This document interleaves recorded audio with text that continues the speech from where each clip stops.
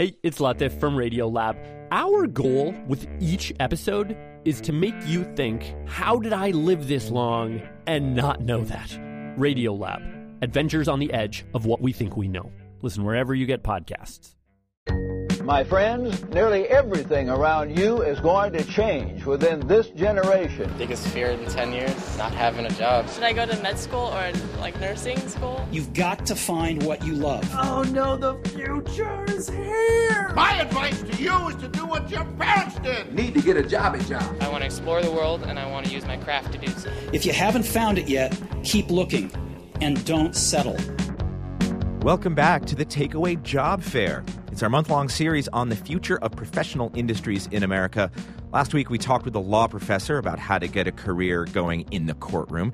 Today, we go to the doctor's office for a prescription on how to make it in the medical field. Now, if you're a freshman who has just started college and you think you want to be a doctor, then you're looking at 4 years of undergrad and 4 years of medical school, your residency, more schooling for a specialty, so at least a good 8 to 10 years before you get out in the field.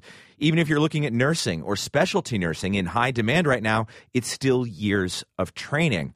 Well, what's healthcare going to look like by then, and what do you need to do to prepare? Dr. Michael Stewart is Vice Dean at Weill Cornell Medical College, as well as Chairman of Otolaryngology. He's an ear, nose, and throat guy.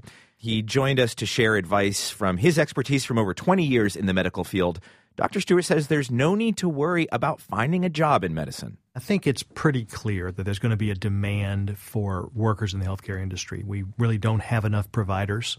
And as technology improves and as people live longer and as more people have insurance now, et cetera, I think it's pretty clear that there will be a good job market for providers in the healthcare industry. Now, you think that the future of this, there was always room for orthopedists and specialists and cardiologists, sure, but you think that the real employment future is in primary care, getting to the doctor once a year, getting your preventative care.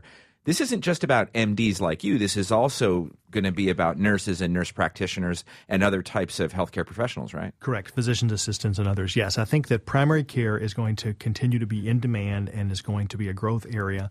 There's already demand for it. Medical students tend to preferentially select specialties and subspecialties now for a variety of reasons, but I think there will be more market demand, better reimbursement. Systems will need to hire more primary providers to be able to care for populations as the healthcare economy shifts, and I think that that's going to be really an important growing field. Specialties aren't going anywhere. We'll still need cardiologists. We still need orthopedists. What is the future of specialty and subspecialty? Where are the niche areas that you think the young student can look to if they want to be a specialist that are going to be important in the future?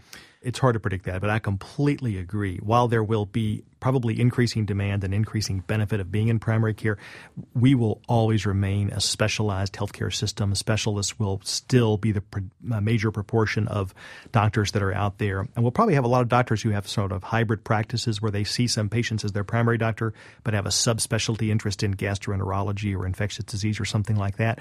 Geriatrics will probably be a very important one. I think in general, diagnostic things are going to be important, so radiology is probably a very growing field. As technology gets better, we're able to see more and more things with ultrasound and x-rays and so on. Diagnostic things will probably be important. The good news is we need more doctors of almost everything, to be honest, because even anesthesia, for example, more and more anesthesia is being given outside the operating room. Most anesthesiology groups are adding people, not because hospitals are building more operating rooms, but because more doctors are doing more procedures that require some sort of level of sedation. So, it's hard to find some specialty areas where there's not some opportunities, I think, for continued growth in medicine. For a young person right now in high school or even getting into the first year of college who thinks this is the career for them, whether it's MD or nurse practitioner, physician's assistant, is it the same as it used to be? Get into chemistry class, get into biology class, get into math class, and take that track. Are there ways to get into the medical field without going the hard science route as a college student? There certainly are. There's certain minimum requirements. There are certain things you will have to take, and you'll need to get decent grades in some of those minimum requirements. But you can be an arts major. You can actually spend your time.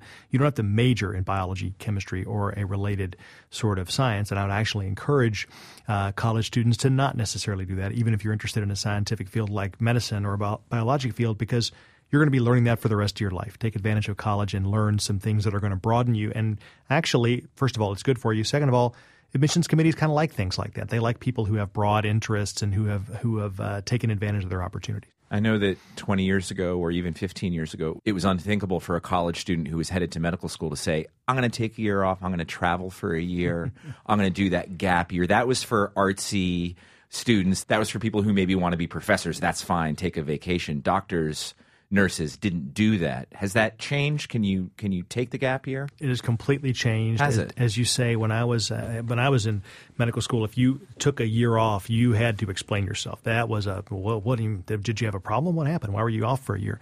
Now, virtually everybody does that. It's not a requirement. I mean, you certainly can come straight out of college into medical school, and people do. But having taken the time off to broaden yourself in some way, I think people do consider that a good thing to do. I think what you end up with is a more mature student and therefore a more mature resident.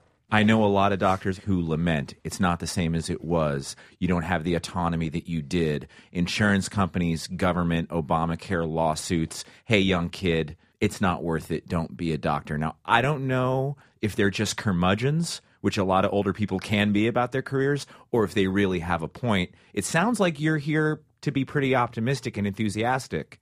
I am. I do think that some of those people are curmudgeons, quite frankly. I think that these are some bitter older people looking back. And having said that, the world of healthcare is changing. The idea of the solo doctor with his or her pen, doing whatever they want and getting paid whatever they charge, those days are gone. There's much more regulation. There's much more oversight. There's much more concept of being paid for quality and meeting certain benchmarks and targets, as opposed to just getting paid for what you do.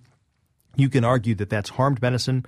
I think from a population and from a healthcare of the United States standpoint, that's probably a good thing for medicine. And I think that in the end, as long as you get paid the right amount for a population, that's a perfectly good way of getting paid. Dr. Michael Stewart is Vice Dean of Weill Cornell Medical College and Chairman of Otolaryngology. That makes him an ear, nose, and throat specialist. Dr. Stewart, we appreciate your advice. Thank you so much. Thank you.